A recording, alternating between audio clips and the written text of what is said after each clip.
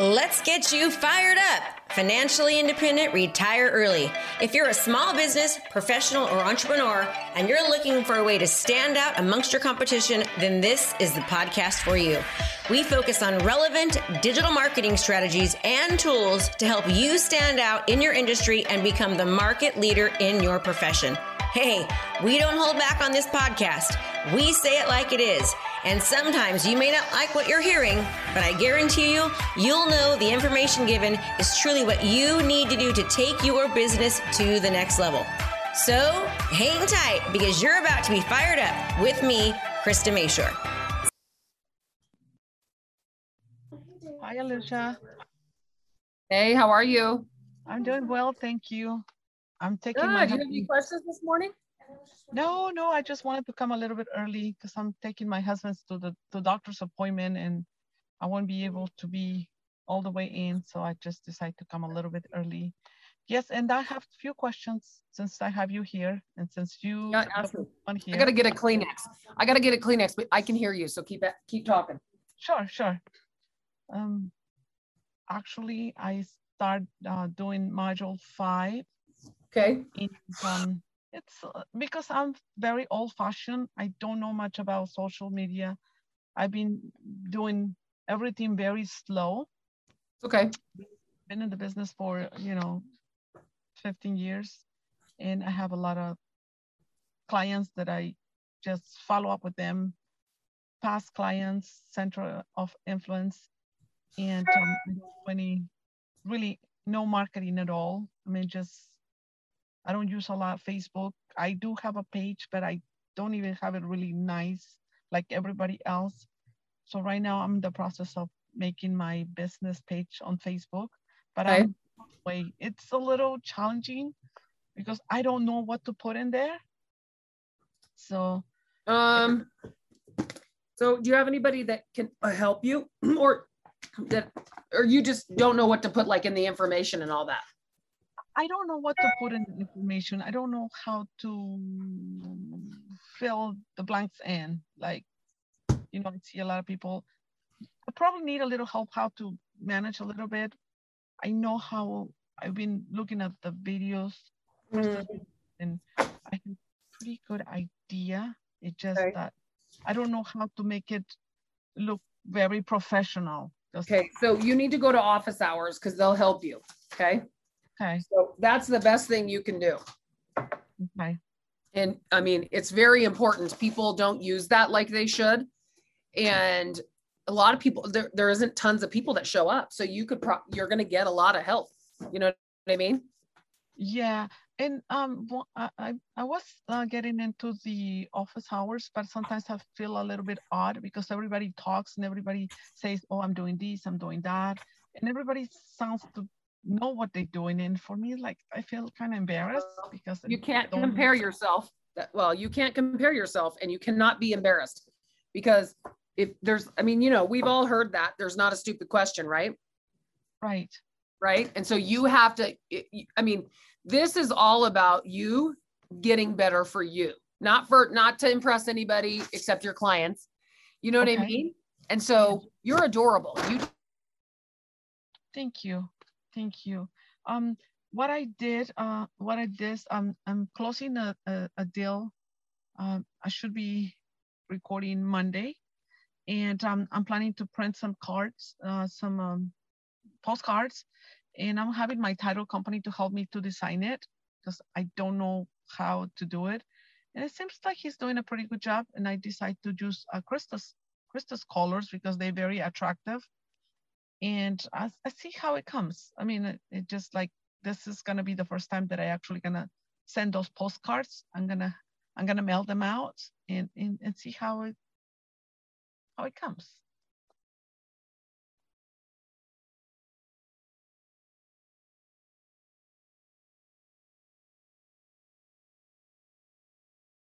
Somehow I muted myself. I'm sitting here talking.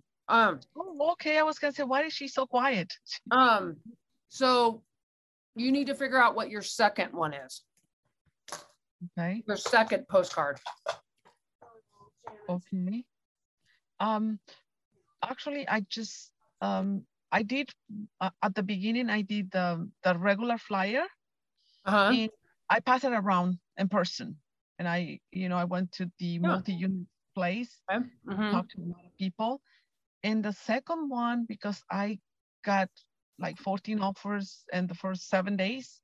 So I just said sold 40,000 about asking price, just sold.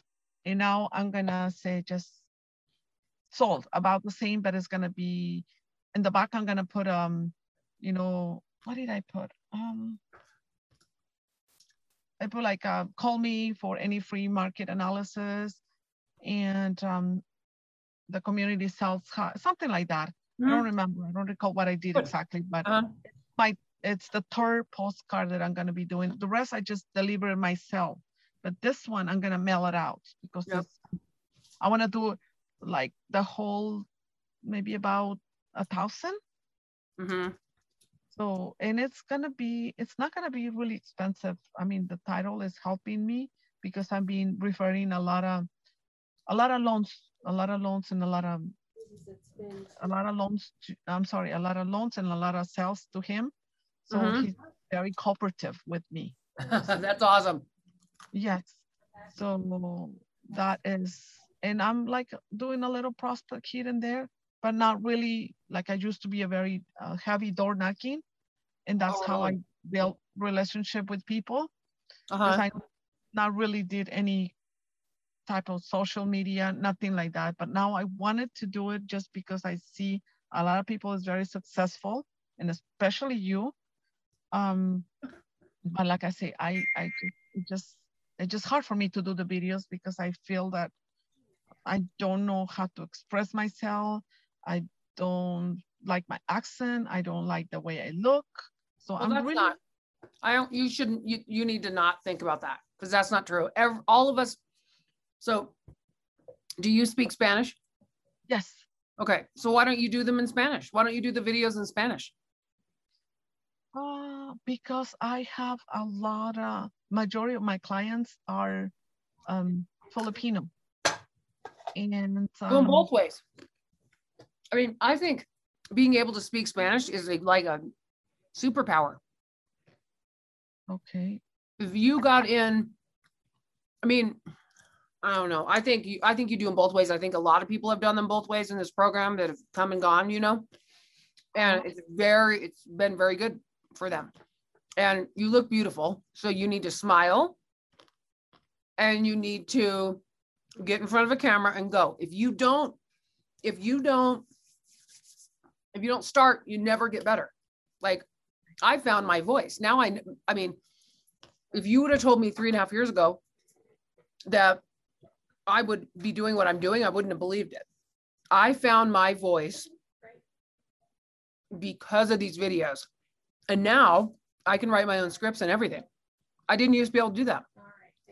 And that's because I found my voice. You have to find yours. So you need to do the script, record them. Who cares? Who cares what they look like?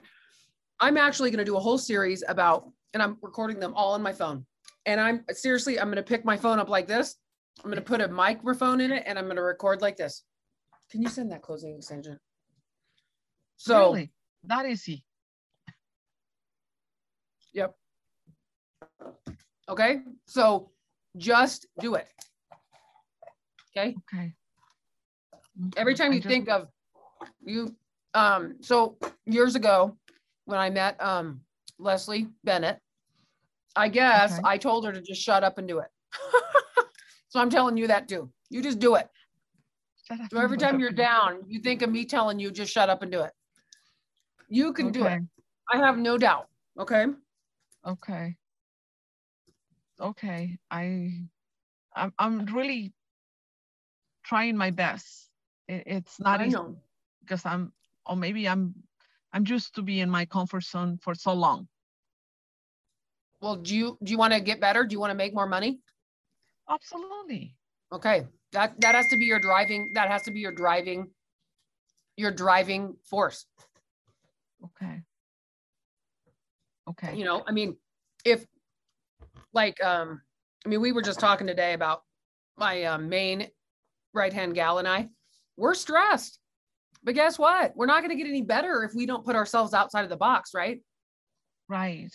Right. And so, anyways, that's kind of how it goes. I have to sign an offer. So I'll be right back. Sure, Okay? sure. Right. Sure. Talk amongst yourselves. Hey, Bernadette. Okay. Hi, Michelle.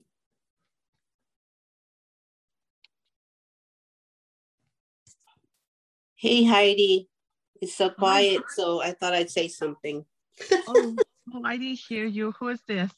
This is Bernadette. I'm not have my camera on because I'm getting ready. And I just kind of physically just literally got out of the shower. So anyway, I heard you telling Alicia that you're not out of your comfort zone. I was like you. But you know, I spent so much money already in other coaching programs. Okay. And this one is so different because of the fact that, you know, we use the video. It's a social media type of thing, not like the others. It's all about just mentoring and, you know, all motivational stuff. Okay. So yeah, I'm a Filipino, so I know what you mean. And I have also been thinking about doing it in Tagalog, you know, doing my videos in Tagalog. So I can at least capture the Filipino community if I couldn't capture the others. So yeah, just do it. You know, when you were talking to Alicia earlier, you were fine and you're on camera. So you just do the same thing as if you're talking to someone. I've been doing a lot of videos, but I don't post it. I've been practicing with my other friend, and we are, you know, working, making those videos, but it didn't come out the way I wanted. It's just so, I don't like it. I hear you. I was the same way. I was trying to make it perfect. But then ever since Krista started talking about done is better than perfect, just do it. That's just like Alicia said. If we want to get it done, who cares? Just put it out there, because the thousands and thousands of people you're going to be posting it on Facebook, you don't even know them and they don't know you that much. So, you know, who cares? You know, where are you? I'm in Vallejo, like 60 miles off of San Francisco in Northern California. Ah, okay. Well, I'm married with a Filipino guy, so that's why. Married with him for 30 something years already. Oh, me too. Yeah. It's already big, already grown up. Yeah, just like I couldn't stress it anymore than just saying just do it, because that was my problem. Finally, I decided, you know what, I'm spending too much money and I'm wasting it. Just, you know, so I thought, who cares? Just do it, because if you can't please everyone, you know, you cannot please everyone. So some people will really like what you did, and some people will say, yeah, it's okay, you know, but who cares? You did it. Are you your own broker or are you with EXP? I'm my own broker. Oh, okay. Yeah, I opened my own office during the pandemic because I figured I'm gonna derail from all of this stuff. I'm just gonna, you know, step on the side and do my own thing and not follow the, you know, everyone saying the market's gonna crash again and all this stuff. So I derailed from all that and I opened my own broker office. Bernadette, it's not gonna crush the market. And I just read I know. that you know how a lot of people listen forbearance right now, right? Right. And I think they have another extension until, I don't remember if it's June or September. So banks, it's very expensive for them to foreclose. So they're going to add what they owe to the end of the loan, right? And they're gonna reduce the interest rate. So that's the only way for them to continue, for the people to continue in their homes. And on the other end, so prices will continue to increase. Yeah. And I think the market is going to change. Right now, it's just in the process that. Oh, it's crazy. It's a crazy market right now. So we have a lot of buyers, but it is a little hard to put them in escrow. Yes. And I did one, but in December, and luckily right now I have this listing that I'm closing. I'm the listing agent. So, and I received so many offers. I mean, it's crazy. It is. Where are you from? I am from Mexico. I was born in Oh, Mexico. okay. Yeah. I've been here about 30 years since I got married. So this is my home, practically. Right. Practically. Okay. Yeah. So yeah. Just, Heidi, where are you from? This is Maria. Sorry. I don't have my camera on yet. I'm just listening to you guys. I'm Maria. I'm just curious, like, where do you live in what city? I live in Huntington Beach, California.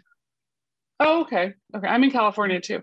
I was going to tell you that I heard you talking about how it's hard to do video. I kind of came in at the end, and I wanted to tell you that I had the same problem. And then, where it's just like, I was scared to do it, or scared to put it out there, or scared what people were going to say. And I even thought, oh my gosh, if I moved to a totally new city, it would be so much easier. Like if I didn't know anybody, it'd be so much easier to put these videos out, because now I'm putting videos out in a community where I already know a good amount of people.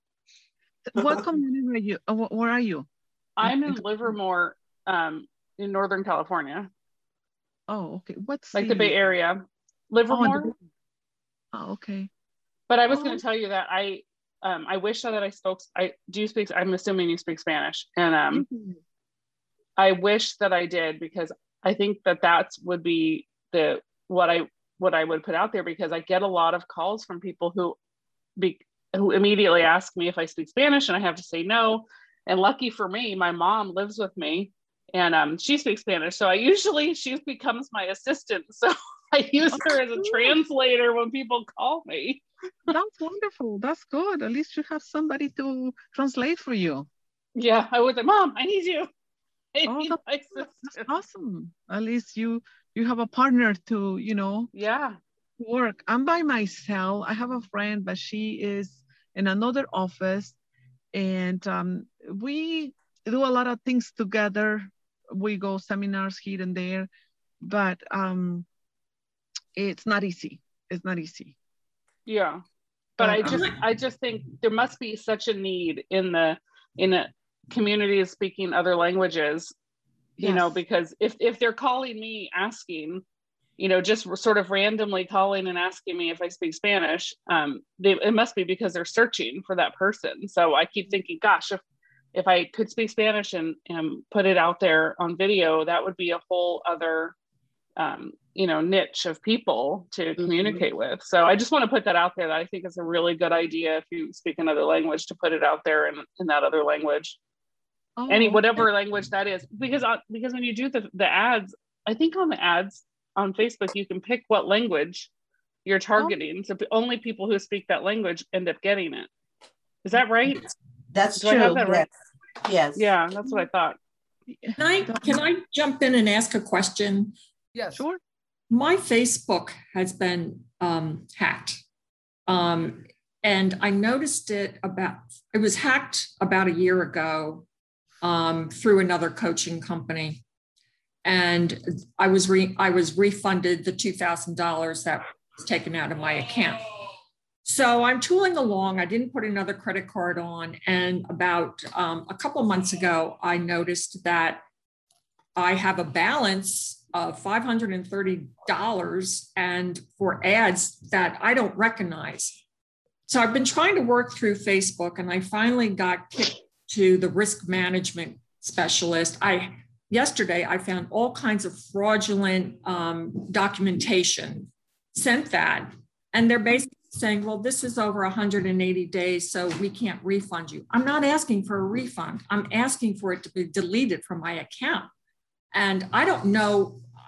I mean, I just spent the last hour searching who I should contact. Do I contact the FBI? Then another person said, forget it. This is chicken, this is chicken stuff. Nobody from the FBI is going to help you. I just don't know what to do at this point. Do I delete my whole account, my whole business? Do I have to start all over? I have 5,000 followers. Do you have any suggestions? So I'm a little confused. What do you want deleted? Somebody kept running ads, which I wasn't aware of because I never got a bill or anything. my credit card isn't on there, but they were running the ads under my account. So go delete the ads. The account has been disabled, but I can't move forward. They won't let me verify my business. They won't let me run any other ads, even on a different account. I would go to office hours. Yeah, that's what Mike said. Yeah. So I'm going to do that. But, you know, in the meantime, the last hour I've been researching and I'm wondering, you know, is there any government agency that can help step in? I mean, this is ridiculous. I doubt it over. Yeah. I mean, Facebook, I wouldn't let it get you down. I would do it. I would go to office hours and see if they can help you. Mm-hmm. And just going with the program. And there is a live chat that Kendra had told us about originally. Do you remember how to get to that at all, Alicia? A live chat with Facebook? There's a live chat with Facebook, but I never could get it, but I don't remember where it's happened. You know, the new folks we have, Nick and Sativa and all those guys, maybe they know how to do that. Okay. The live chat. There's also somewhere in Facebook, there's a one-on-one help with advertising. Like if you don't know how to do your own ads, because I remember I did it once a while back and I signed up for a one-on-one time where you actually get a live person who will help you run ads on your account. Maybe if you can get into one of those one-on-one trainings with Facebook marketing department, they can help you. Yeah, Alicia just posted some contact help right there. So Leslie has had positive results with this link. I just had to look it up. She sent it to me via email because I had some problems, but yeah, I mean, I would do, Marie, I'm just cautioning you, try not to get sucked into that. That happens to me when my account gets disabled. I like kind of, you know, lose my mind. I'm freaking out.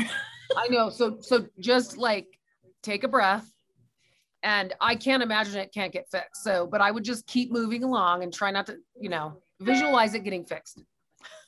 Okay. All right. As she posted me through the Zoom call. But you know, I'm just trying to keep you. I get totally wigged on stuff like that. Well, it's interesting because I spent 3 hours yesterday going through everything. And this teeny little thing, and then it opened up the whole Pandora's box. They have it running forever and updating every 30 minutes, and no budget. So, you know. Okay, well, thank you. You're welcome.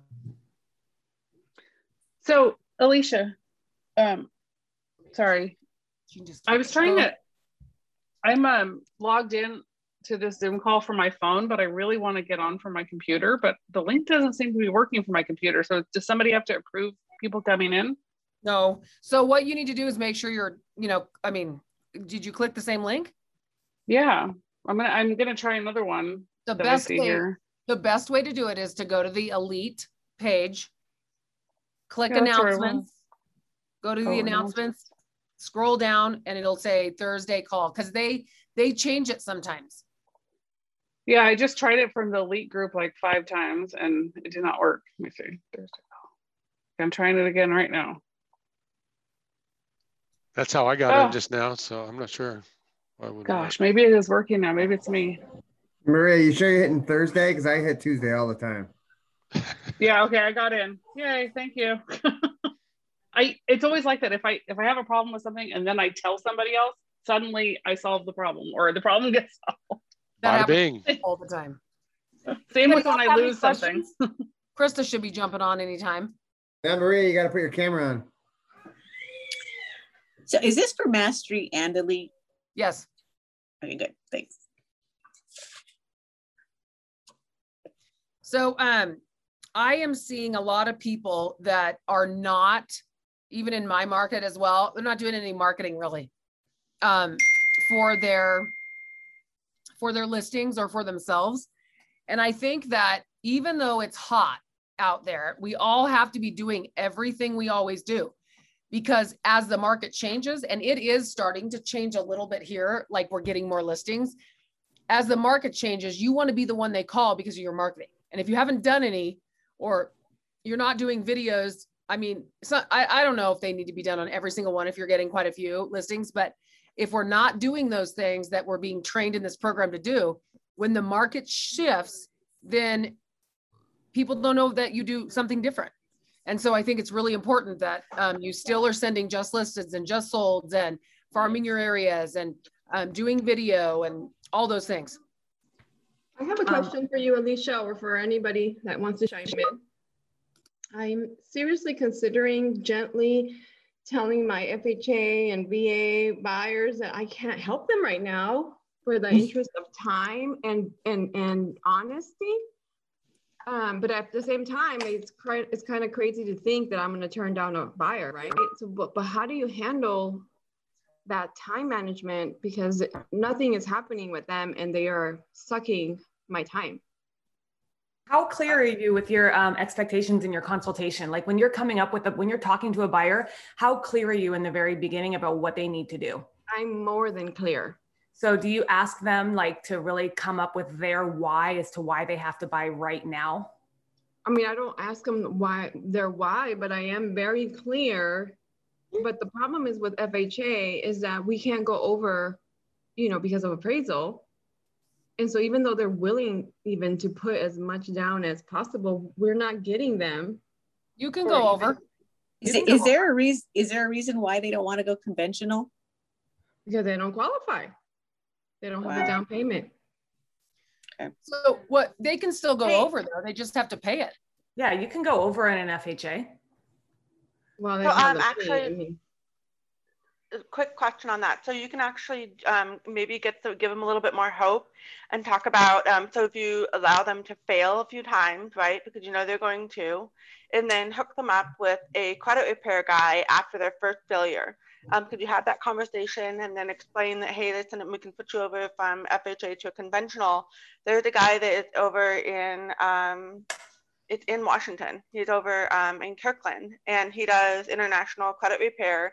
He has gotten my clients from an FHA to a conventional in like 45 to 90 days. And then you're like at least like feeding them hope and then giving them possibility. That's what I've been doing, and that's been really helping a lot. And sweeten every other term, like any other term that you can sweeten up and do that. What was that again? Terms, sweeten up the terms if you can. Yeah, like if you can shorten certain contingency periods, if you can have the buyer pay for the seller's closing costs, or don't ask for a warranty, make the buyer pay for it. Those kinds of things. Any other term of the contract, try to make it as sweet as possible if they're FHA. Yeah. I mean, I just had some FHA with down payment assistance buyers get into contract. I mean, they had down payment assistance. They have great credit. They just didn't want to make a down payment. So I was really clear with them. I was like, listen, if you have cash, like just tell me how much cash you have to work with here, and I'll help you figure out how to structure the offer. So, because usually even with FHA or VA, they've got cash. It's just a matter of how much do they have. And your job then it would be to like figure out within your market, how can you use that cash to their advantage? So because I guess I am not aware. So with FHA, if it doesn't appraise at sales value, they can bring the difference. Yeah, they can bring the difference on any financing. Will let you do that. They're just not going to finance more than that. So if they have cash that they're willing to bring in to pay over the appraised price, right. I mean that's like what they're going to have to do right now. You just you have to wait though, like, because if it is an FHA buyer or a VA buyer and you're using the cash difference, you still have to make sure they have that reserves amount. Right. And that's sometimes where it's getting people. They're like, well, I have all this. We're like, well, they're not gonna let you spend all your money. You got to have that reserves too. Right. So it's that fine balance. Yeah. So I would make sure like you're really like have a consultation with the lender as well. Like if it's not your lender, make sure you get right in tune with their lender. I call my lender before I write any offer for an FHA or VA buyer every single time. Also, you can release the deposit once contingencies are removed. That's something else that's right. Favorable. I think, yeah, so you can, there's wind, Debbie. So she's saying you can release the deposit to the seller after contingencies are removed. I've been calling the lender as well. And I just do so much over that the buyer is willing to pay so much over the appraised price. Yeah. If it doesn't appraise. And the other thing, I'm going to get some hate for this. But if I have a buyer who I have not, and it's not as bad for me as it is for a lot of you. I've been taking a little less commission. So if they're offering 3, then I go to 2 or 2.5, because I think that buyer they're indebted to me. And they're a raving fan, and they're going to use their mouth to get me that 0.5%. Last thing I'm gonna add in there as well also is if you can get your lender to fully approve them, also is a big thing too, because I have a FHA buyer right now, and we're in the $700,000 range, and we just have the we just fully approved them, got them underwritten, approved, and then that helps as well. It makes them a lot stronger and makes them no different than conventional is. How I explain it to them. So we had that too. We had one of my sellers. A little bit of hope because there's so much work and get beat out with cash, and it's just so hard. Isabel, I've heard you now on a couple of calls though, talk about your time management issue, and you seem stressed about it. So have you thought about referring those to other realtors that are willing to put in that time and have that time? Yeah, that's an idea. And then you can get a referral fee. So because you've been talking about your time management and you just don't have the time. And so, I mean, all of these things are great, but if you're not in it, then it's really failure to you and the buyer, because you have to be 100% willing to do these really tedious things in this market right now. So maybe referring it to a hungry agent that really needs some clients. I mean, Isabel. If I can share something as well. So I have a client right now that is in the same boat.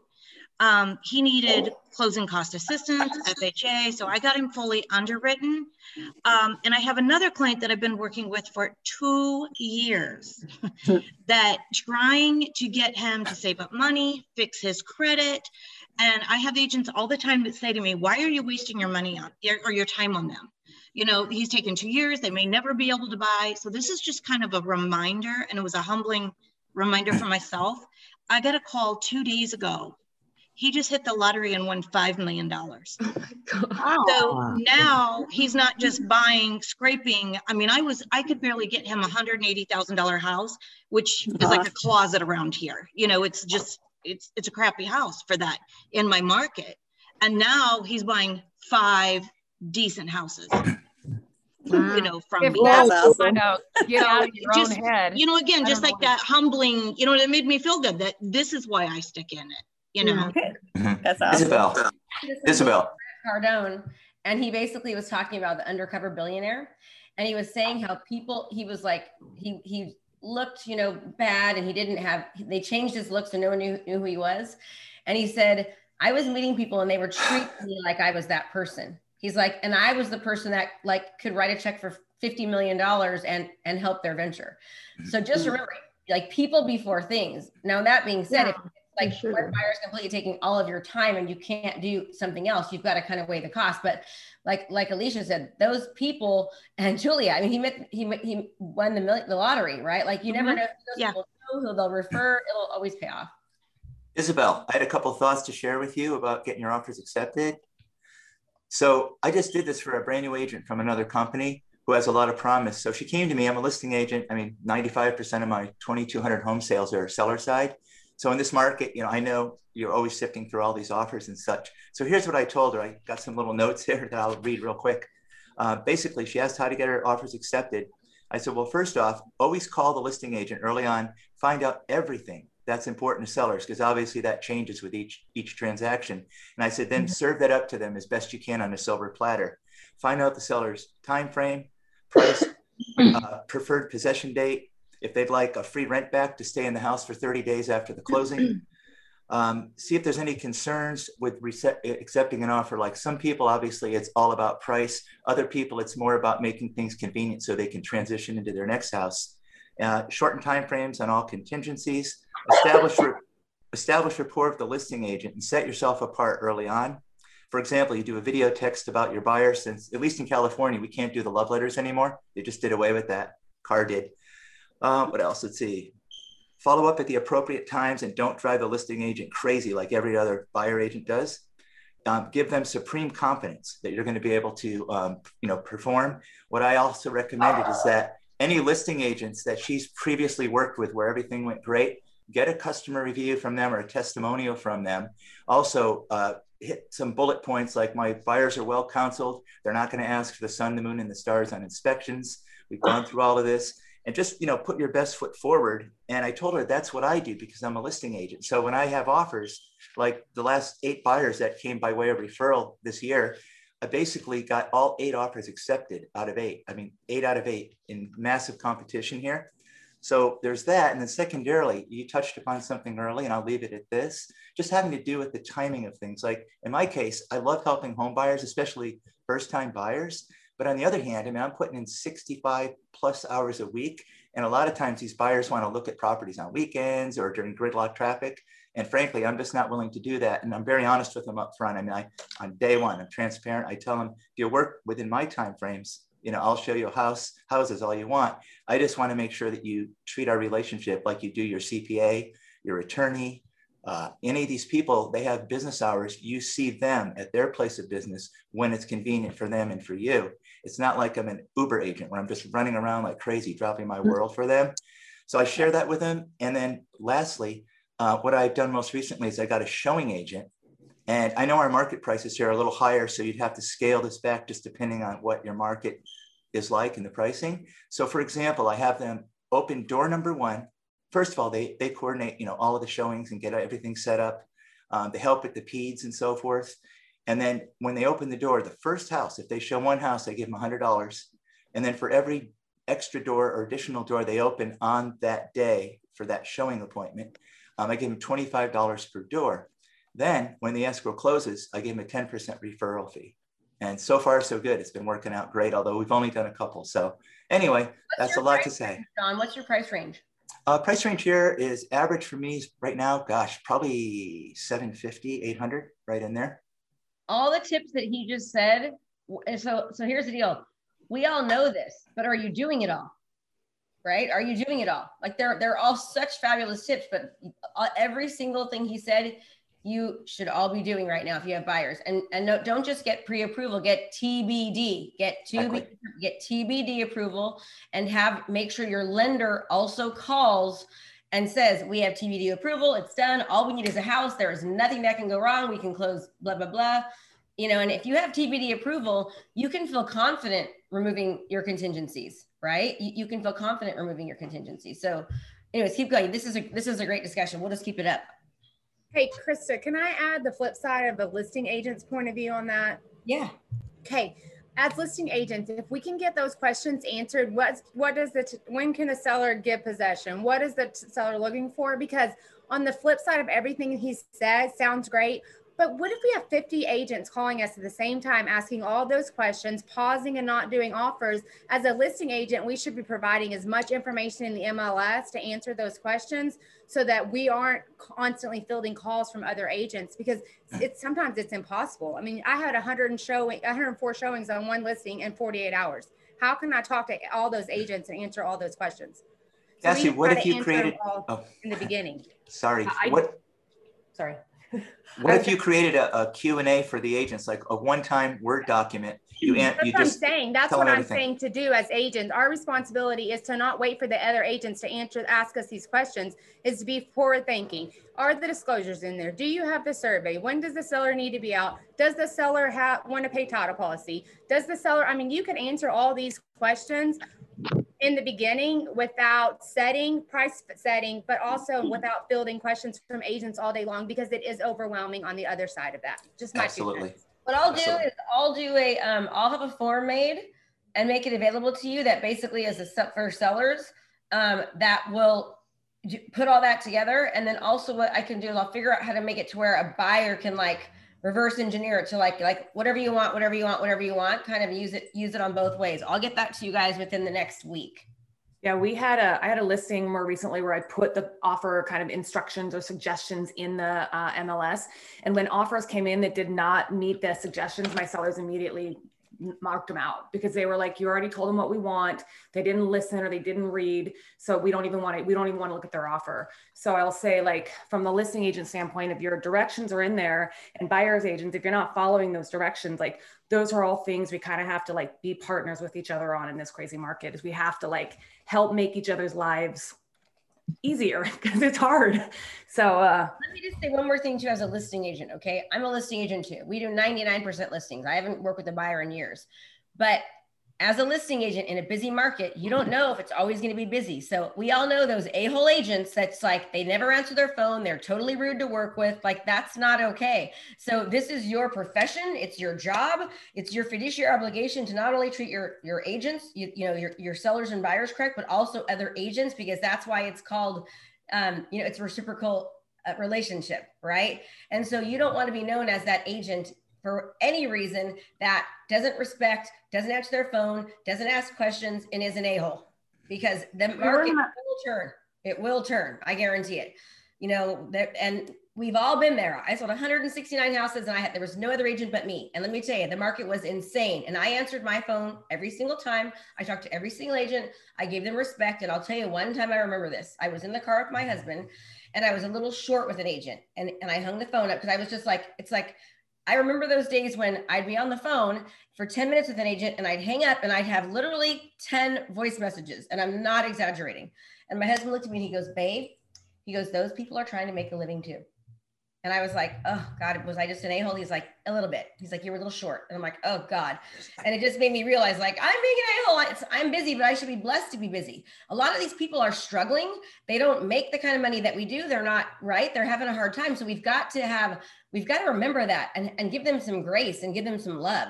So if you're too busy to be answering your phone, then give your damn listings away. If you're too busy, I mean, truth be told, right? I love everybody, but that's the truth. I'm going to get some hands that are up here. Tracy's hand's been up forever. So. Hi, I just have a question. I have a potential listing coming up and the seller doesn't want to do any staging and there's nothing inside the house because he just moved in 1 year ago. He's a senior, it's a multi-level, so he want to sell it, exchange to another house. So how effective do you guys think with the virtual staging? Right now, honestly, you can answer. If you stick lipstick on, everything is selling right now, like for top dollar. Virtual staging is great, and it'll make your marketing look better. So for your marketing purposes, I would do it absolutely. And all of you should be doing like your marketing, even though everything's selling quickly. We still do full blown marketing on everything because it's my fiduciary obligation, but I'm also marketing myself. So we never let the home sell right now without doing full blown. We do our partial staging or full blown. Everything, the drone photography, the videography, night footage, day footage, we are going full bore for a reason, because I'm also marketing myself. Krista, I remember when I started the program, it was like the second coaching call the second coaching call. And Krista had said that she had her own furniture. So, and I had a house that wasn't selling. So I went out and started buying furniture and I keep it in a building. I stage everything still, because I think it looks better. I think it looks better for the video and the pictures. And when people walk in, and then people can sit down and have a discussion about the offer or whatever. And so I would encourage everyone, if you have a little space, because actually when the market does turn, we do need to stage stuff, because sometimes we need to prove that you can put a full size couch in a living room. So that's something. May not be able to full stage, but you could even go to, so what I did originally was I went to Home Goods and I bought like napkins and tchotchkes and towels and little things and like a little table that I could put something on. That's how I started. And then we just would reuse it. And then we added tables and chairs and all that stuff. Now we just hire a stager and she uses my stuff. But if you can't afford to do that, everyone, anybody could afford $200, and it will go a long way from Home Goods to be, they have these $20 canvas pictures that are huge that you put up. You buy a cheapy little table and you put a pretty flower on it. That makes a huge difference in listings, a huge difference. And then when you meet with someone, they go, oh, your listings always look so good. And I say, no, they don't. We make them look that way. None of them look like that. We make them look that way. That's why you hire me, right? Debbie. back to the offers and listing agent responsibilities and stuff. One of the things that got one of my buyers' offers accepted was the listing agent was like, okay, we have 3 offers that were exactly the same. All the terms are exactly the same because they multiple countered it that way. She goes, so we didn't know how to choose. And she goes, I like the way you followed up. You weren't pushy, but you still wanted the information. And she said, so we picked the offer because of you. It wasn't because yes, the offer was great, but if there's multiple offers and they're all pretty much the same, what's the next criteria they're going to go to? Do they have an agent that's going to be easy to work with? And then even during the process, she didn't have smoke detectors in the house. I ran to Home Depot and got them, and she Venmoed me the money and was so appreciative. I mean, we're both working for the same goal. There's no reason to go, oh, that's your responsibility. You're the listing agent, blah, blah, blah, blah, blah. I mean, you could, but then that puts that bad karma out there. So just go get them because it's for your buyer too. You know, little things like that go a long way with people, and maybe that one won't appreciate it, but someone will, and it'll bring the positive back to you. You know what I just thought of, like when you saying that, Debbie, this was a good idea. So when you're going to a house, all right, as a buyer's agent, let's just say you notice they don't have carbon monoxide detectors, or let's just say you notice something like go and buy 2 carbon monoxide detectors for $100 and submit that with your offer. Hey, just want to let you know, this is the type of agent you can expect when you work with me. Don't buy them a bottle of wine. Look in that home for something that might make a difference, whether it be maybe they're missing the plug thingies on the plug that they know that somebody will call. Look for things that could go wrong, because in a multiple offer situation, those kind of things are what will help you go over. And what we do, anytime there's a multiple counter offer situation, if my buyers can, I always up it. So I'll give them more. An extra $3,000, we're removing this, I'll do more on it. So that's what I would recommend. Yeah, all those little inconveniences. Mm-hmm. Yeah, that's great. That's great. And remember, guys, we have an a-hole policy. As busy as you are or aren't, karma will come around. We literally have a blacklist in our office of like a-hole agents. And when the sellers ask me, I'm like, we've had not the best experience, or we've had a great experience. Like when I have worked with somebody that, even when it's a bad deal or there was problems, when they handled it professionally and with respect, you remember that, right? So just, gosh, it's so important to just be that agent, even when it's hard and you're busy. If you're too busy, get an assistant, right? Get an assistant to help you so you can still be that good person. Krista, take me off the list, please. You're a woman like. I'm just kidding. But yeah, I'm with you with that. I'll just say initials, TC, horrible. You worked with her, TC, horrible. I'll never work with that lady if I can. I know, but that's good because she was awful. Yeah, she hasn't been in the business like 10 years. Yeah, so, all right. You are so funny, Newberry. Maria, and then Iris. Just a question about the staging part, because it's something I've been wondering. Does the seller pay anything for staging or nothing? Because the last time I did staging, it was like $3,500 is what it ended up costing me. So I keep thinking, gosh, that's really hard to. Maria, how much is the house? So it was $1.6 million. Oh my God, you should be paying $10,000 for staging. Right. Well, no, it's a tiny house. I mean, this is, Yeah, so I mean, for $1 million home, everyone should be staging, and $3,500 is nothing for $1 million home. I guess I've just been worried about or like putting it out there in advertising or in print, like staging included, because I thought, what if it's you can do something like like a little asterisk that's like, what's that disclaimer everyone does? You have the right to whatever applies, right? Oh yeah, okay. Yeah, so what we do, we have certain price ranges for our staging right now where it's like, okay, up to 500,000 we'll pay, $2,500 or whatever it is, and up to $1 million we'll pay $5,000 or whatever. I have no problem getting a commission and paying $5,000 because it makes me look good. Like, we do all the things. And I'm telling you, our average price point in Brentwood is $750. My average price point right now is between $900 and $1 million plus. Like, we're just getting $1 million listings left and right. It's because of all these little things. I don't mind spending money to make a lot more because it makes me look good too. So do you advertise in your marketing stuff that for the listing appointment that you cover all that? It depends. It depends upon if they're interviewing anybody else. It depends on just a lot of things. I don't have any, like, it's always set this way, but we like to stage. So I have an agreement with the stager that I pay her $2,500. So it's like, here's, you know, she knows I sell a lot of houses. So it's like, it's $2,500. She goes above and beyond. And then I have a huge garage, like a 3-car garage full of a bunch of staging stuff. I've probably spent around $15,000 on all that stuff, you know, but I mean, I've had it for 5 years. I reuse it, and you know, it's awesome. It's really, really helped us. Okay. I thought about redecorating and then just pulling stuff out of my own house. Yeah, honestly, that's what you start. You start with your own. Okay, so let me give you an example. Tiffany Stock, one of my students she's in Danville. When she met me, she was working as a listing agent underneath somebody else. She was making under $100,000 a year. Now it's been 3 years. She's the #1 agent in her office. She does not have a team. She makes over $1 million a year. And now she stages all of her own properties. She goes to garage sales. She repaints stuff. She bought a limo to drive her people around in. Tiffany Stock, go look her up. She is the #1 KW agent, and the teams of 5 and 6 she's like $3 million a month under overproduction of those people. It's all because of all the little things that she was willing to do. All those little things add up. The little things add up like crazy. And you also mentioned earlier that we should have a TBD or a TVD, and a bunch of people commented they didn't know what it was. I don't know what it is. It's okay. TBD is to be determined. It's a T, B as in boy, D as in dog approval. It's different than pre-approval.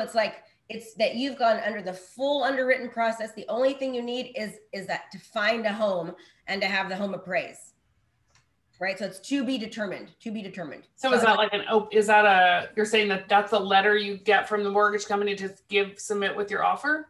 Only certain banks do it. So not every banks will do a TBD. Only certain banks and lenders will. But if you can find a lender that does just like TBD, which means they put you all the way through everything from all the way to the very end, the only thing that you need to do is find a house, and that will go very, very far. Is that like the pre-underwritten? Yeah, it's pre-underwritten. They've done everything. Yeah. Okay, got it. All right, thanks. To be determined, TBD approval. Glenn. Yeah, I was just going to comment on the FHA buyers. One of the things that I found, I sold 2 houses to buyers last year. I found ugly homes that were overpriced and went back. The sellers had multiple offers. And then you go in there, if you have any construction knowledge, to be able to solve their problems with the houses, and also possibly renovation financing. So I sold 2, FHA buyers, that type of property last year. Oh, good. Our market's moving so fast. There's no way to compete with FHA with the big down payment people here. So. Yeah, it's crazy. It's like everywhere right now. Christine, and then Angela. We can't hear you. That's better. All right. It was something that It was something that I had heard in one of the modules or on one of the training tapes or something. And it was giving the buy, you list a property and you're giving all the other agents 5 days, blank.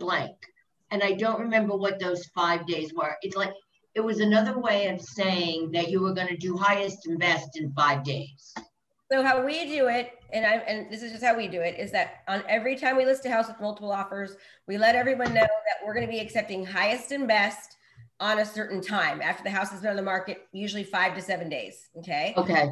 Then once we get highest and best, then we meet with the seller and then we counter the highest and best offers. Okay. So when all the offers come in, I say, okay, Mr. and Mrs. We call the other agents and we say, we've got 9 offers right now. So now that we have 9 offers, give me your highest and best. So before we even meet with the seller, we've already had them sign a multiple counter offer requesting highest and best. Then we go back to the seller with all of the highest and best, and then we counter the highest and best. So it's a multiple counter. Wow. And then, but don't you worry about the appraisal? Well, our goal is to get them to remove the appraisal contingency. So let me explain what's happening right now. When I talked to my broker and about, I know I said this before, but it's really, really important. I had a meeting with my team. So there's a lot of lawsuits going on right now in litigation because we've always done this thing for years and years where we will say, buyer agrees to pay, $25,000 over appraised value or whatever it might be. The problem is that if the home comes, let's just say, I'm just using easy numbers. Let's just say the home appraises at you're in contract at $500,000. Right. And the buyer agrees to pay $25,000 over the appraised value, not to exceed the purchase price of $500,000. If the house comes in at $450,000, the seller did not put a cap on what he would take. The buyer agreed to pay $25,000 over. The seller agreed. That means you guys are in escrow at $475,000. So you have to protect the seller. You have to now say that buyer agrees to pay $25,000 over appraised value. However, seller is not obligated to take the home if it does not appraise under a certain amount. Does that make sense? You have to put a cap and a ceiling. There needs to be a ceiling for the seller, a ceiling for the buyer. There can't just be one for one because both agreed to pay $25,000 under. So if the seller, we just experienced this right now on Pebble Beach Drive in Brentwood. Okay, this exact thing happened to us, and I don't usually talk to sellers. I got on the call when I was in Cabo with a seller because I wanted to make sure he understood. Like the buyer would not budge when we tried to say, seller does not have to take less than $900,000. The buyer wouldn't agree. The buyer agreed to pay $50,000 above appraised value. And so I said, listen, I would be shocked if the house did not appraise at $850,000, like shocked. But I've seen stuff happen. I've seen crazy things happen, right? So if the house appraises for $830,000, you're only going to get $870,000 or $880,000, right? You're not going to get the $900,000. So you have to make sure you understand both. And so that was never an issue before, but now that this market is like this, the buyers are questioning, and the attorney, my broker told me that every call that she's had, like the past month, has all been on this issue. So be careful. Great. Thank you. Thank you so much. Oh yeah, all of us. Angela, and then Diane. And anybody else, just pop in. I just see the hands up. So the hands aren't up, just chime in.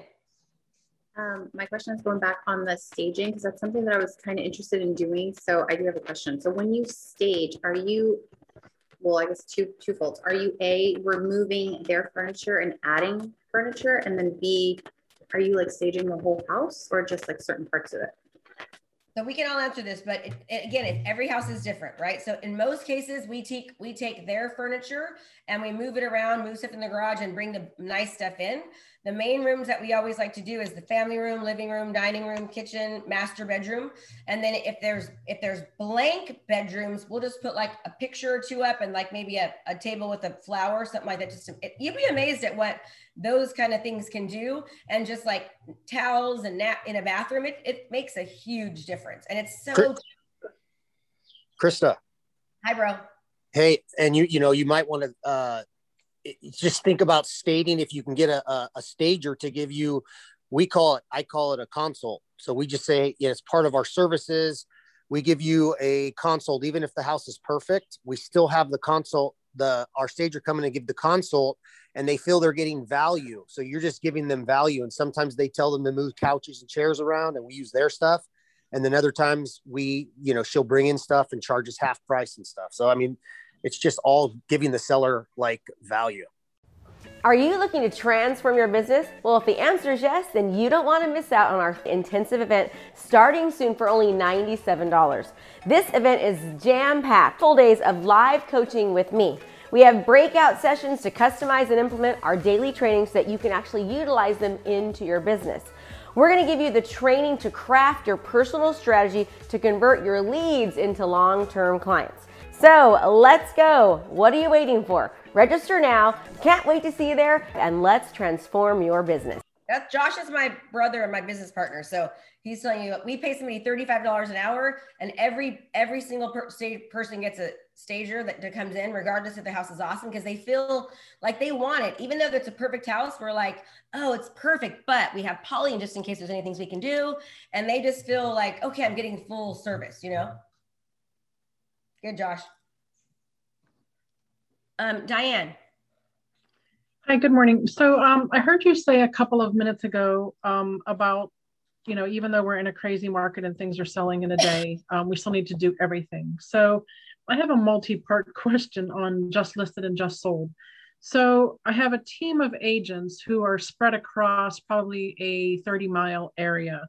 So on the farming part of this, on Just Listed and Just Sold, do you, and even though the price ranges can be, you know, a $150,000 listing versus a $500,000 listing, do you still send Just Listed and Just Sold to the regular farming area, or just the area where, you know, it could be 20 miles away from your regular farming area? So we do it to the actual house, Just Listed and Just Sold, and then we stick it in our multiple Just Listed and Just Sold. I'll show you a brochure that we're sending out that goes to our farm, because I want the same people at the same time to see that I'm doing business and that we're doing a lot of it. And so we have all of our listings in it. I'll show you really quickly. So it doesn't matter. I shouldn't get overly concerned about the value. Nope. And then while you're looking for that, I was watching the Location Domination, and I was looking at the brochures that you had developed, and I like the ones where, you know, you have a different back copy every time. So do you have somebody creating those for you, or do you have your team just doing them all on Canva? So we have our Pepper, what Pepper did. Bad girl. Oh boy. How did you do that? I didn't even see. Okay, she acts like, oh, are you talking to me? Are you talking to me? You're so funny. So it's my assistant. So my assistant changes the background on all of them based upon like what's happening. And people like to save those cards. Like we've seen those cards on people's, like they've used them on their car as like a sun shield. We've seen people in the car like using it as a fan.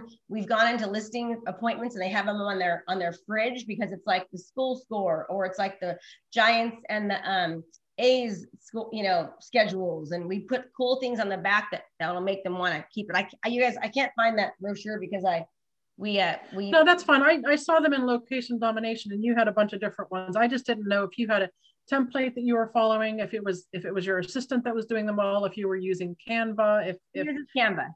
Okay. All done in Canva. Mm-hmm. And then if we have, because we hadn't been keeping up with our Just Listed and Just Sold, would you ever recommend going back and doing some of the prior sales that were within the last couple of months? Yeah, absolutely, for sure. Okay. And I'll tell you guys the truth. We stopped doing our brochures for a while. I didn't realize they weren't getting done. And I noticed a difference too in our sales. It makes a big difference. And I'm like, we're relentless now on doing those 4-page brochures, because we just got so much out of it. You know, it's a lot of work. I mean, you got to make them, and although we have that, you know, it's in the program, you guys could use it, but you know, printing them out and doing all that. We've done a few things to make it easier. Like now we're having them bundled in series of 100. I think I paid $45 extra to have them in, you know, bundled in 100, but we're ordering 15,000. I'm doing 15,000 a month of those. Can those be mailed EDDM, Krista? Yep, every door direct. Nice, thank you. Yeah, yeah. And then you always include the address of the home on the actual brochure itself. Of the homes we've sold? On the Just Listed and Just Sold, yeah. Yes. Okay. Yeah, and then we'll do things like, you know, you'll see in there, like if we got 85,000 over asking, we'll put like 85,000 over asking. We'll put a big bullet on there so that they can see that, which is really, really good. It's all about being consistent though, guys. It's like, if you're going to, don't do it if you don't have the budget. So whether it's 100 homes or 1,000 or 10,000, make sure you've got enough budget to do it for, you know, a good year, because it takes sometimes the momentum of it. Remember, people usually start thinking about selling 3 to 6 months, sometimes a year. So, you know, what you're doing 6 months ago, you're going to see in 6 months. And then if you stay doing it, it's like the momentum from it will happen and you won't have the highs and lows. But what most people do is they get busy and they stop doing the things that got them busy. For example, the marketing of the homes, right? Like all of you, you're crazy if you're not. I don't care if homes are selling in 2 days. They're selling in 2 days in our area too, with like 15 offers. We're still doing everything. And I position the seller in a manner that I say, Josh does now at me, but he says, hey, listen, it's to your advantage to get this. We want to get you the most money for the, you know, the best terms. Spending an extra week is not going to hurt you. It's going to hurt you if you don't, right? And then it helps me. I don't care if I'm spending an extra $3,000 in marketing. I know that $3,000 in marketing is going to turn into, you know, 30,000 more of listings because of the way I'm getting the properties out there. So do you have those templates anywhere that we can review or utilize? I'll have to ask Jay. I don't want to promise that we have all of them. I mean, we've got as you saw, hundreds of backs. I don't know if they've ever saved all those, but I could find out. No, that's fine. As long as I have one or two that I can just start playing off of. Yeah, yeah. Alrighty, thank you. You're welcome. Debbie. And you guys see Cassie, like she's shaking her head, Alicia's shaking her head.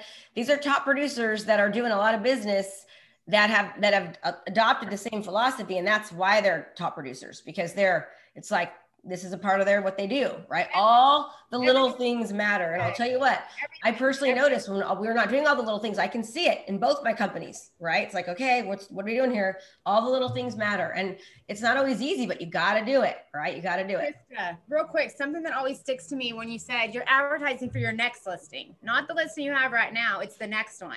So that's why you're doing the staging. That's why you're doing it, because you're advertising to show the next person, this is what I did for this person. This is what I did. It doesn't matter, because you go to somebody and you say, I sold it in 2 days. They're like, well, my house sold itself then. What did you do in 2 days?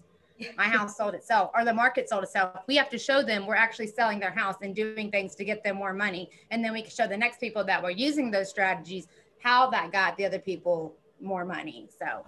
And you're always in a job interview. Everything that you do is a representation of how you do business. So when you're doing this, you're on a job interview. Right? 8:30. Cassie, thank you. It didn't work. Debbie is next. Okay. Good morning. How are you?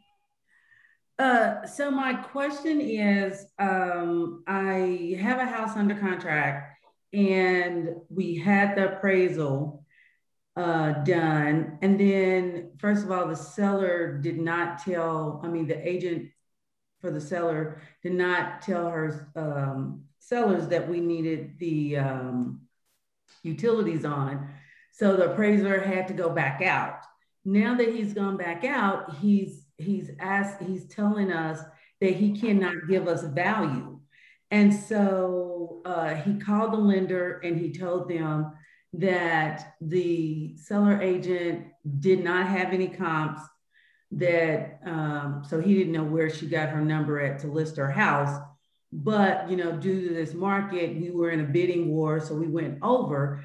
And so now they're asking us to pay an extra $200 for him to go back 3 years to do analysis and then give us a the selling agent should pay for that. That's the selling agent should do that, because if they don't have an appraisal, again, guys, just to let you know, we're getting into, I'm not your broker, and so we can do this, but I have to be careful, because at this point now I'm putting myself in for litigation for as far as contractual and things like that. So but in most states, in most cases, that would be a seller issue. The seller needs, if the seller did not counter you, if the buyer needs to pay the difference of the appraised value and the purchase price, then that would be on the seller.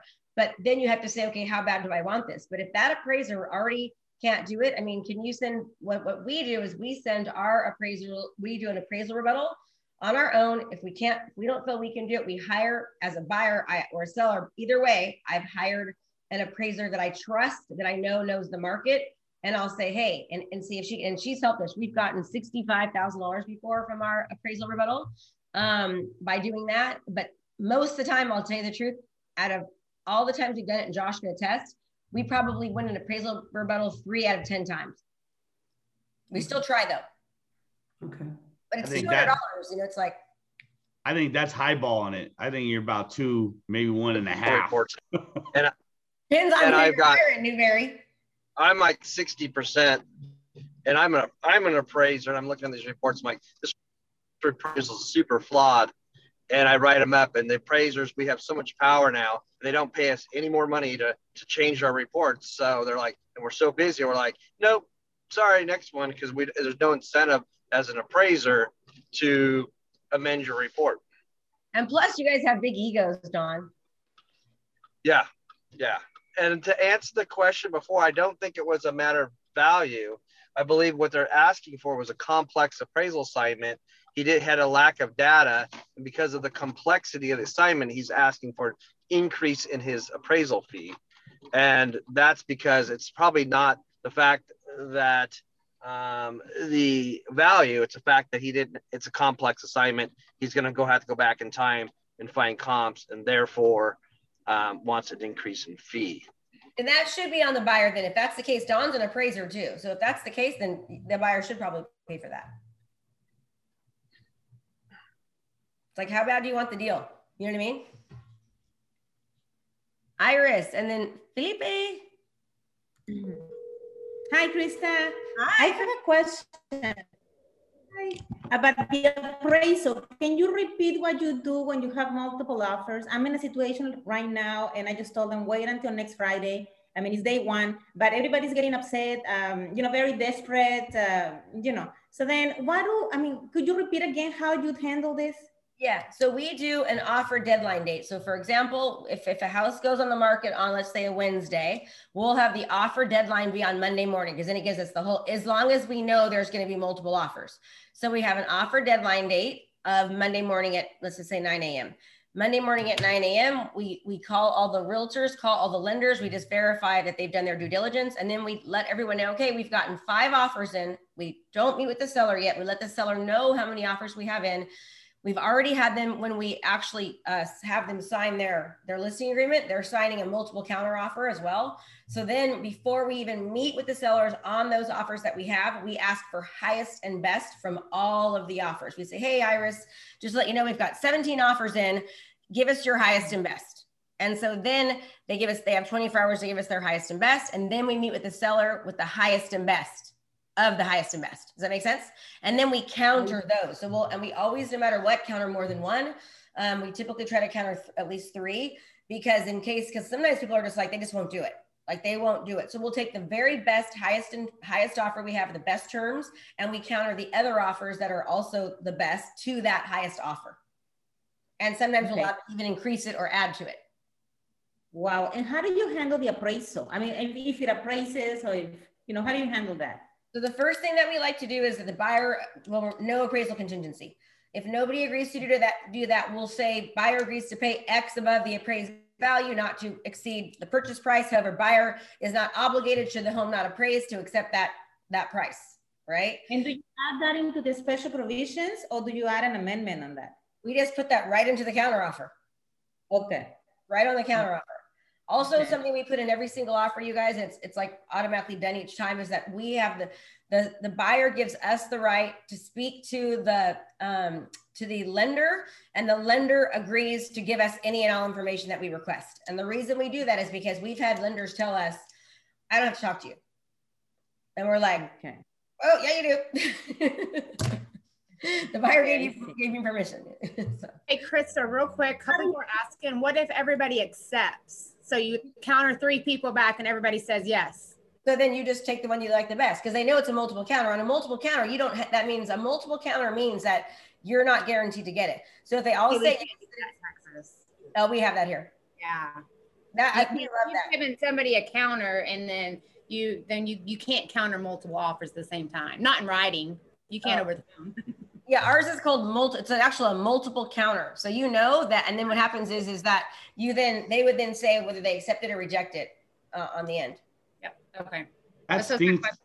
That stinks, Cassie. I mean, that's so powerful to be able to have multiple counter offers. The way I handle it is same thing with Krista, get all the offers together, have the deadline. We can't do that. We can't start a deadline until we receive our second offer, because it's shopping contracts in Texas. You can't shop contracts. So you have to have it. But the day of it, we set that meeting at 5, and then I take the top 3, and that's when I call all those lenders, talk to everybody. That way, when I meet with them, but when I meet with the sellers, I'm ready to sign one offer I've already negotiated a lease. I've already negotiated. We just can't do that with multiple people, but that'd be cool if we could. I wish we were doing this call on a Tuesday so that everybody was here. I feel like I'm going to tell everyone to watch this call, because everyone needs to watch this call. Krista, that last thing, do you make sure they have the money in the bank account, the buyer? Let's say yes. We or whatever. Everything. We also have so look in the listing process. There's a questionnaire. It's a lender buyer questionnaire. We say, do you have DU approval? Have you made multiple offers? We check to make sure if they say that they're going to pay over the appraised value, we verify they have money to pay the down payment and the difference of what I think it will appraise. We check everything. We are relentless.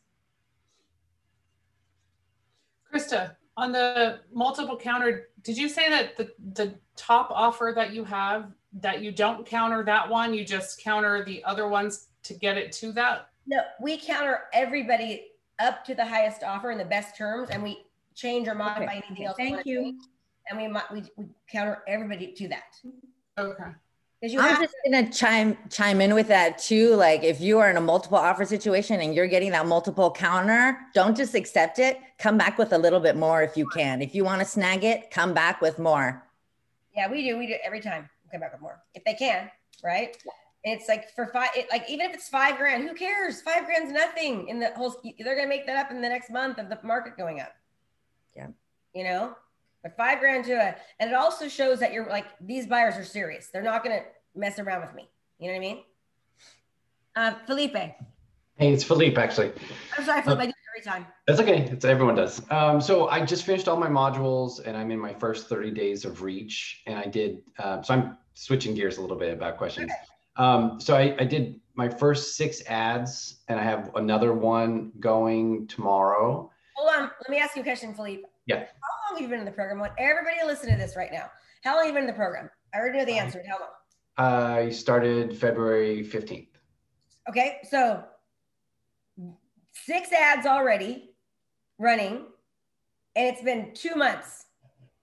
That he's hauling butt. He's implementing. He's doing. Remember me telling him a month ago, you're going to kick butt in this program? Because he's doing it. He's not waiting. It's not. He's just going to town. Anyway, sorry. Go ahead, Philippe.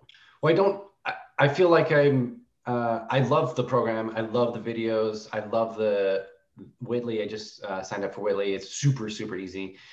So I'm just kind of figuring like, what's the next thing that I should be focusing on? I'm just going to keep doing videos and just keep, by switch up the. I would do the listing presentation for sure right now.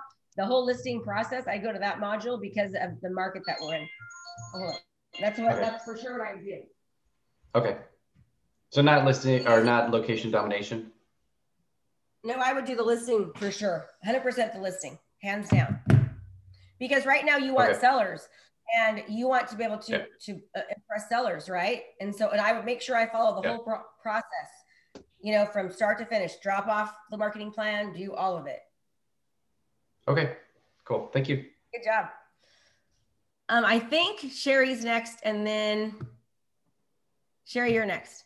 Hi. So I don't have a question, but I just wanted to go back to the staging your own listings. I have a really good tip that we use because we stage all of our listings also. And we bring a roll of blue painter's tape, the safety tape so it doesn't pull off or damage anything. And what we do instead, because it's tough to tell sellers, hey, you got to declutter and get rid of all this stuff. So we totally reverse that.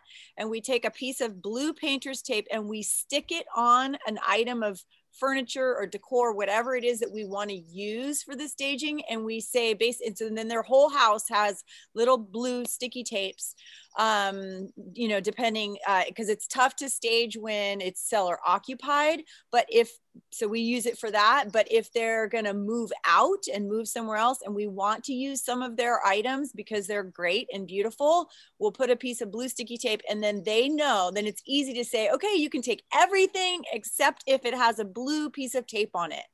And so it's just a little reverse psychology to say, we love your stuff, not like get rid of all your crap, right? So anyway, that was just a tip I wanted to share. Yeah, that's awesome. We do the same thing. Because a lot of cool stuff you could use, you know what I mean? And you don't, it's less stuff you have to stage. Terry, I think you're next. Okay, so this is a question about the whole marketing thing. I just did a listing for coming soon tomorrow, and we have 45 showings scheduled already. So it's awesome. And I'm gonna do a video as well. So I'm wondering, when you do your videos, do you say how much and this may be a silly question, so I apologize, but do you say how much the home is listing for or no? I don't, but I put it, sometimes I put it in the video. Josh, are we putting in the video? Do we put it in the video now? No, typically because sometimes we've had houses where Uh-oh, we just lost you, bro. we've raised it 50 grand by the time we've done our video, and then the week goes by and it's 25 grand more, so, or less, but typically right now it's more. So we typically keep that out. So do you maybe put that on your face when I do an ad for it? Do you put it on your Facebook? You know, Sure. just the writing? Yeah, you're gonna put it on all of that marketing, but on something like video, we typically don't, right? Right, because then I could use that for future marketing as well, just to show people, I suppose. You could use it whether the price is on there or not, but you know, we put all the bedrooms, bathrooms, everything on all the other stuff. Sure. Okay, thank you. Hey, can I give somebody access? Mike, I don't know. It seems like this is a really good chat, but I have to get on my accelerator call. Can I give somebody else access to be the owner and so I don't have to end it, so you guys can keep going if you want? I'm happy to take host on that for you. Is that okay? Yep. Okay, guys. So this was a great call today. It's totally not what I was going to do, but I loved it. I think it was wonderful. You guys are wonderful. Mike, where are you at? Here we go. I see you. I'm going to make you host, okay? Okay. Everyone, please read your manifesto, all right? Okay. Okay, guys, we got great synergy going here, so let's keep it up. I'm here for at least 30 minutes to help out any way I can, so fire away. Raise Awesome. your hands and let's go forward. I think I was next. Okay. I wanted to know, when are people switching from targeting 3-second views, right? Because obviously in the beginning, it's like, what else do you have? To the next level of 10-second views. Like how many people in that audience do you need to have before switching to, you know, retargeting the 10-second views? I know like there was a couple months ago where there was a big talk about, you know, you want to start moving up to 10 seconds. So when are people doing that? I'll tell you from my standpoint, we'll reach out to the group here. I didn't really start retargeting at all until I had at least 30 to 35,000 in my 3-second audience. And then I continued to, even though I'm doing brand awareness and video views, I continued to do reach ads as well, continued to build my audience to the point that 3-second was good, but at some point, I think we're right around 50,000. We started going to a 10-second. And I stayed at 10-second for quite a while. And I mean, now guys, I have 557,000 people in my 3-second audience and 190,000 people in my through play, which is 30 seconds or longer. So I just continued to build it. I took from 10-second all the way to through play. Now I just retarget nothing but through play. So it depends on your market and depends on how many views you're getting, but that's kind of the formula that I use. If anyone else wants to jump in, I'd love to hear it. That's awesome, Mike. Wow. So at least 50,000 people in your 10-second audience. In my opinion, yes, that's what I did. Okay. Yeah. I mean, it depends on if you have a smaller city, you don't have enough people, you may want to start retargeting sooner. But I'm here in San Diego, we have 4 million people here. So right. That's how I'm in the San Francisco East Bay area. We got a lot of people. Yeah, then I would go higher. Yeah, I think, that's kind of what I'm thinking. I think right now, I think in my 3-second, I have like 130,000 people in that audience. And maybe my 10-second, I have 35,000. I would go ahead and retarget to your 10-second. Yeah. Just to the 10-second? In the Bay Area, yeah. If you have that, I'd start going, at least get some of your videos out on your 10-second. Absolutely. So I'll tell you what, guys, as I continue to build my reach, I took videos. Kendra and I looked at some, and I had like 4 or 5 videos. I had 700, 800, 100% views. I thought that was just killer. I couldn't believe it. During the pandemic this last year, starting back around September, October, November, I went back and looked at a lot of those videos because I've already had all these huge captured audiences. I went back and repurposed those. Now I was getting 10 to 12,000 100% views on those when they were retargeted. So go back and look at your audiences, continue to update your audiences every single week. I do it every Sunday. And that's how I continue to build my audiences, but never stop on reach, guys. I know the program, we say 30 days, that's just going to the next level, but every video you put out, in my opinion, and I think Krista has that as well, is continue to do your reach as well. Do you, when you make your audience the 3-second views, do you split them from reach at that point into buyers or seller categories, or do you do that later? Well, I have buyer funnels and seller funnels, just depending. Right now, I'm just doing nothing but seller. I frankly don't want any more buyers. I have enough buyers to deal with. So everything is seller motivated. But yeah, right now it's just through play, guys. I mean, I look at that. That's where the majority of my analytics is people looking at 30 seconds or all the way to the end of my video. And that's the people I'm retargeting. I guess because just since I started, the videos are mostly targeted towards sellers. So that makes sense that all of mine would be sellers anyway, pretty much. But I'm just wondering from the reach, when you're creating a new audience from your reach ad, I made I created my 3-second view as just sellers, but I'm wondering, do you actually separate them out from the reach level, or do you separate them out like later on? Well, it depends on what the video is. If it's, if it's a buyer video, then it would just be strictly buyer. If it's seller, it'd be strictly seller. If it's evergreen, it's something that's basic. You can attach an audience to both. So it really depends on what the actual content of the video is. Okay. And I think what you're also asking is like retargeting a reach, the people who watch the reach ad and then retargeting maybe an ad that was already retargeting. I think that's what you're asking. So yeah, so if you look at the audiences, if you look on your ads manager, right, and it'll say number of, 3-second views, number of 10-second views, number of all that, and you'll get a number at the bottom, but that's not unique viewers. If you go to your audience and you look at that, and you know how you populate, it shows how many populating the audience, that is the number of unique viewers. So that number is not going to match in the audiences, is not going to match what you have in your ads manager. And actually, I think that would be good you should, I think, have more numbers of higher, right, in your ads manager, because you're hoping that some of these unique viewers are watching multiple of your videos, right? So your real number of unique viewers is in your audiences. That makes sense. We still got a lot of hands up here. How about, I'm just gonna go down the line here, guys. I don't know who's when. Sherry Silva. Sherry, go ahead. I think her. Hi, sorry, I already went. Let me put my hand down. You already went, okay. Yeah, sorry about that. Okay, Riona Reese. If I said that correctly, I'm sorry if I didn't.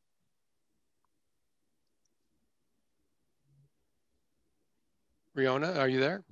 No. Okay. Carrie McLean. Hi, good morning. I was just wondering, with the listing presentation video, there was some pretty significant dialogue in there about Zillow. And I know we're kind of moving away from using Zillow. Should we just take that all out of there, or what's everybody doing? I'll tell you what I did. Zillow, I don't think Zillow's my friend, but I do out here, I have a professional photographer. It's called a Zillow highlight reel. And on some of my videos, I do the intro and the outro with my photographers. And so what I did is I highlighted showing our video with Zillow. I just showed that as a graphic, and that's it. I didn't do anything more but with Zillow. I just left it at that. Okay, thanks. I don't care to get into advertising with them either. So I was like, I guess I'm just going to shorten this up a lot. Yeah, that's what I did. Yep. Yeah, I got rid of all the Zillow stuff too. Okay, let's see who's next here. Diane. Diane. I'm sorry, I don't know how to McCogney team. I'm not sure how to say that. Sorry. Nope. Sorry, it's McConaughey. McConaughey. Sorry, I'm sorry. No, that's okay. Nobody can get that right. So I forgot to ask Krista from my original question on the just listed and just sold. So she said that she's doing them on Canva. Does anybody know where she's having them printed? Is she just using a local printer to print them and then just using the EDDM? Hey, Josh, are you still here? He's not. I think, I don't remember the printer she sends it out to a printer, but she said that you need to reach out to her because she said it's like really, really cheap. But yeah, and I didn't know who that was. Okay, I'll just read out. I think it's called, I don't know if you can hear me, I'm in the car, Blockbuster printing or something like that. I think that sounds right. Okay, I'll check them out. Thanks, guys. Hey guys, 1 second. I have a whole list of printers here. I have Blockbuster. I have a bunch that I've captured in all my skin in the game calls. I'm going to post that right now. Oh, perfect. Thank you. There's a ton there. Just go ahead and get quotes. Go online. There you go. Okay. All right, who we got here next? Let's see. Robin Maloney. Maloney, thank you. Hi, I have a basic question because I'm just getting started.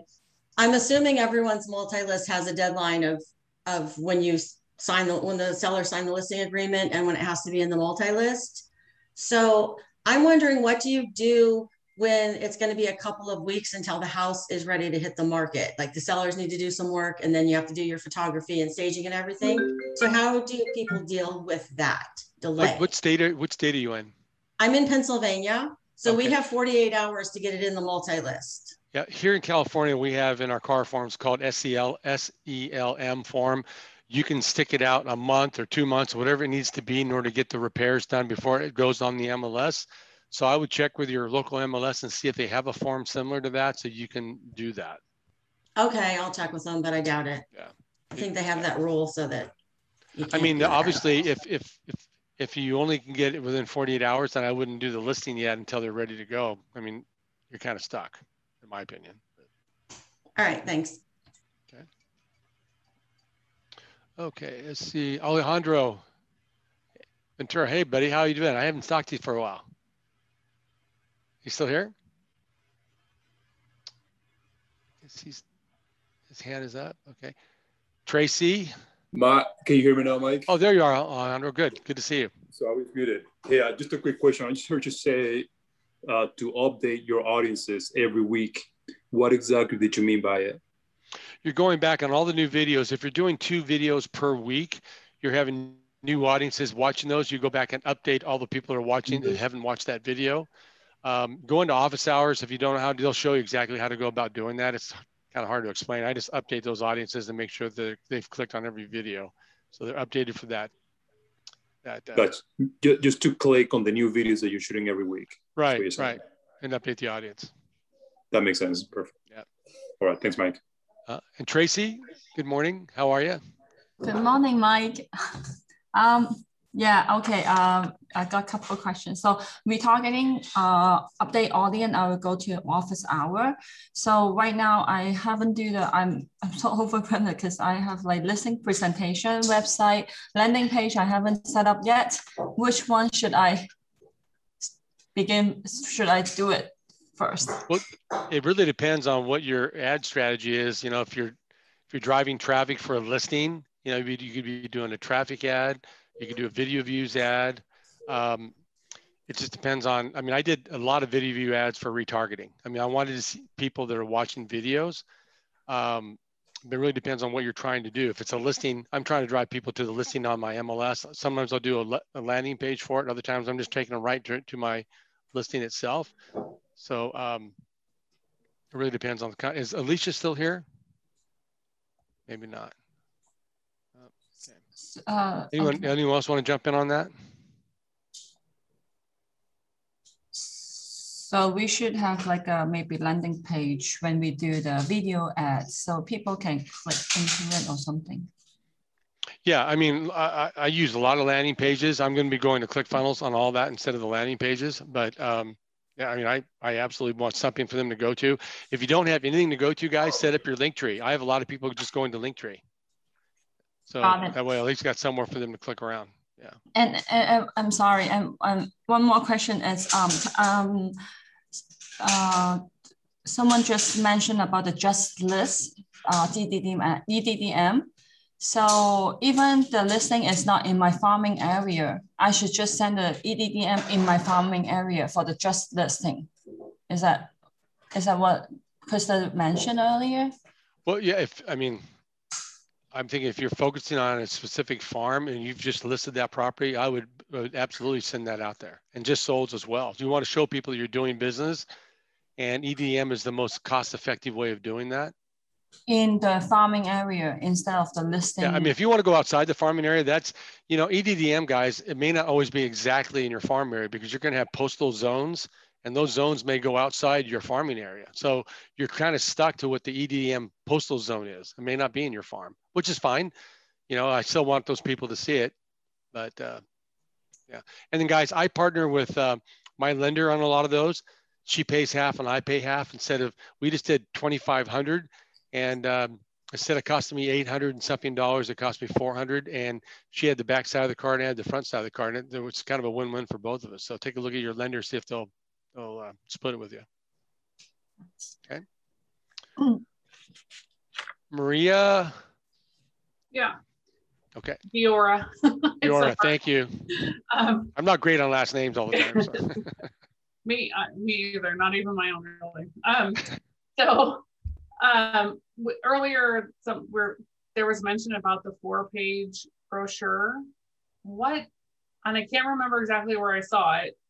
Can you just tell me what is it and where do we put it and what is it called when we print it? I think it is in Canva, guys. I've seen it, and it's got her just listed or just sold, and then on the third page at the bottom, she's got a coupon where she's worked with a local vendor of some type of coupon in order to work from the community standpoint. So it is in Canva. Okay, so that's a monthly mailing that you mail out. Yeah, yeah. She's doing EDDM on that. Like a farming mailer. Okay. I did see that in Canva. So where do we find that within Canva, Mike? It's probably in the listing system, I would think. I think it's location domination. There's location domination. All right, thank you. Yeah, there's a link for Canva in there.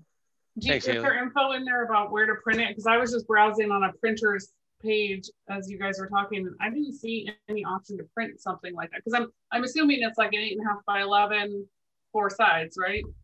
Correct. Does anybody print theirs anywhere particular? Because it seems like a pretty expensive thing to print.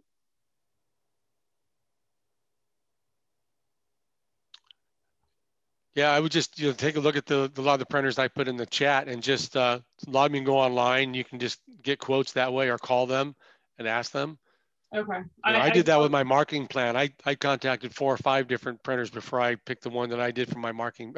For my marketing plan. Okay. I know I receive one every month from a local agent. So, and I always think, every time I see it, I think, oh my gosh, this must be a fortune. Well, it takes, as Krista says, it takes money to make money, guys. We got to get ourselves out there.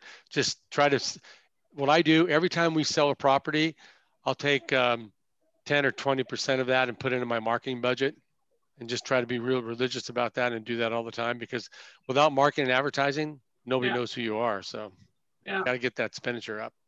I'd rather not go out to dinner or movies or something and put it towards marketing. Agree. Okay, sometimes your agency, your broker may pay, or they already have a program that will send out maybe 100 cards in the area that you sold a property, or even on, I don't know where you're located, on the MLS. I know there's, I don't remember what it's called, but you can go through that too, and you get up to a certain amount or something. Maybe you could start off with that, with postcards. It'll help with cost. Oops. Sure, absolutely. Anything to help with cost, guys. Let's see. Christine Son. Yes, Soné. Hey, how you doing? Soné, thank you. Thanks for all your input. The question relates to that 4-page mailer. What are we doing? How is the mail, the post office handling it? Do we have to have it wafer sealed closed? I've never done a 4-page mailing, EDDM. I haven't done a 4-page mailer either. I always do either 8.5 by 11 or was it 6.5 by 11. I have a company out of Corona, California that we send, my designer will design the cards. We send it to them. They do all the printing and all the mailing for us. And I'm happy to share that with you if you guys want that. That'd be awesome. They do a good job. So. And they send it out EDDM? Yep. I just send them the postal zones and they take care of the rest. So. Good. I don't have time to sit there and doing stacks of 100 and take them over to the post office and do all that. I just don't have time to do that. So I just pay a little bit more and have them do it. So thank you. In 1 second, I'll pull that up. If you guys, 1 second, I'll pull up Seth and you guys. Now this is in California. I don't know if it's going to help everybody else, but you could at least call them and find out. Oh, as right. EDDM, are they going to have to be in my zip code? It's postal zones. Yeah, I know DDDM. So California might not be able to do that. Yeah, maybe, I don't know. I don't know. That's why I thought maybe call and ask them. Or they, yeah. I know that they've got a printing source outside of California as well. I think it was in Chicago or somewhere else. So I would just check with them and see if they can do it for you. But they did they've been doing some great stuff for us. So always happy to share resources. You know, that's one good thing about the whole KMC family here is we all share stuff, and I love the collaboration here. So you got that right. Thank you so much. You know, Wallace, I know your first name. I think it's Yvonne, but I don't remember. Sorry. But it comes across here as Wallace. I don't know why, but I remember that.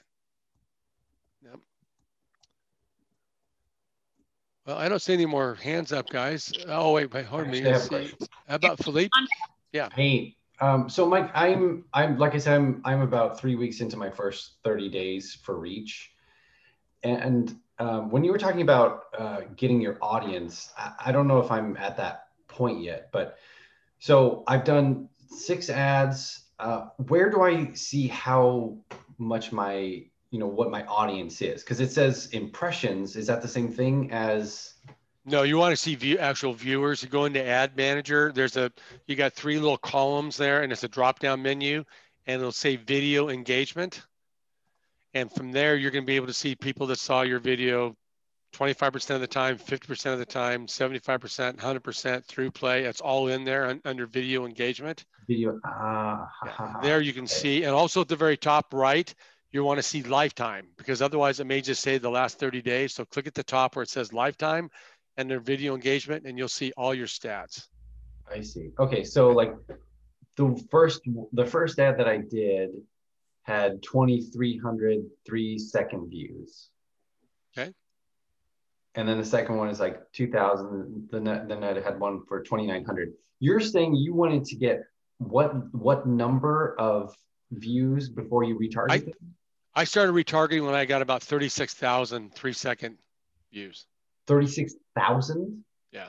Like that's remember, I'm in San Diego, guys. I have a much larger population. Well, I'm in LA too. But I'm running 2 videos a week, $5 a day. And I never allow my videos not to have something showing. So I do my videos on Mondays and Thursdays. They're always overlapping and they're always continuous. So I always have something being watched. I don't want to have an empty spot there and not someone seeing one of my videos. You're talking about total views, like so. Remember, it's only a 3-second view, guys. So that's all we have to go with when we first start.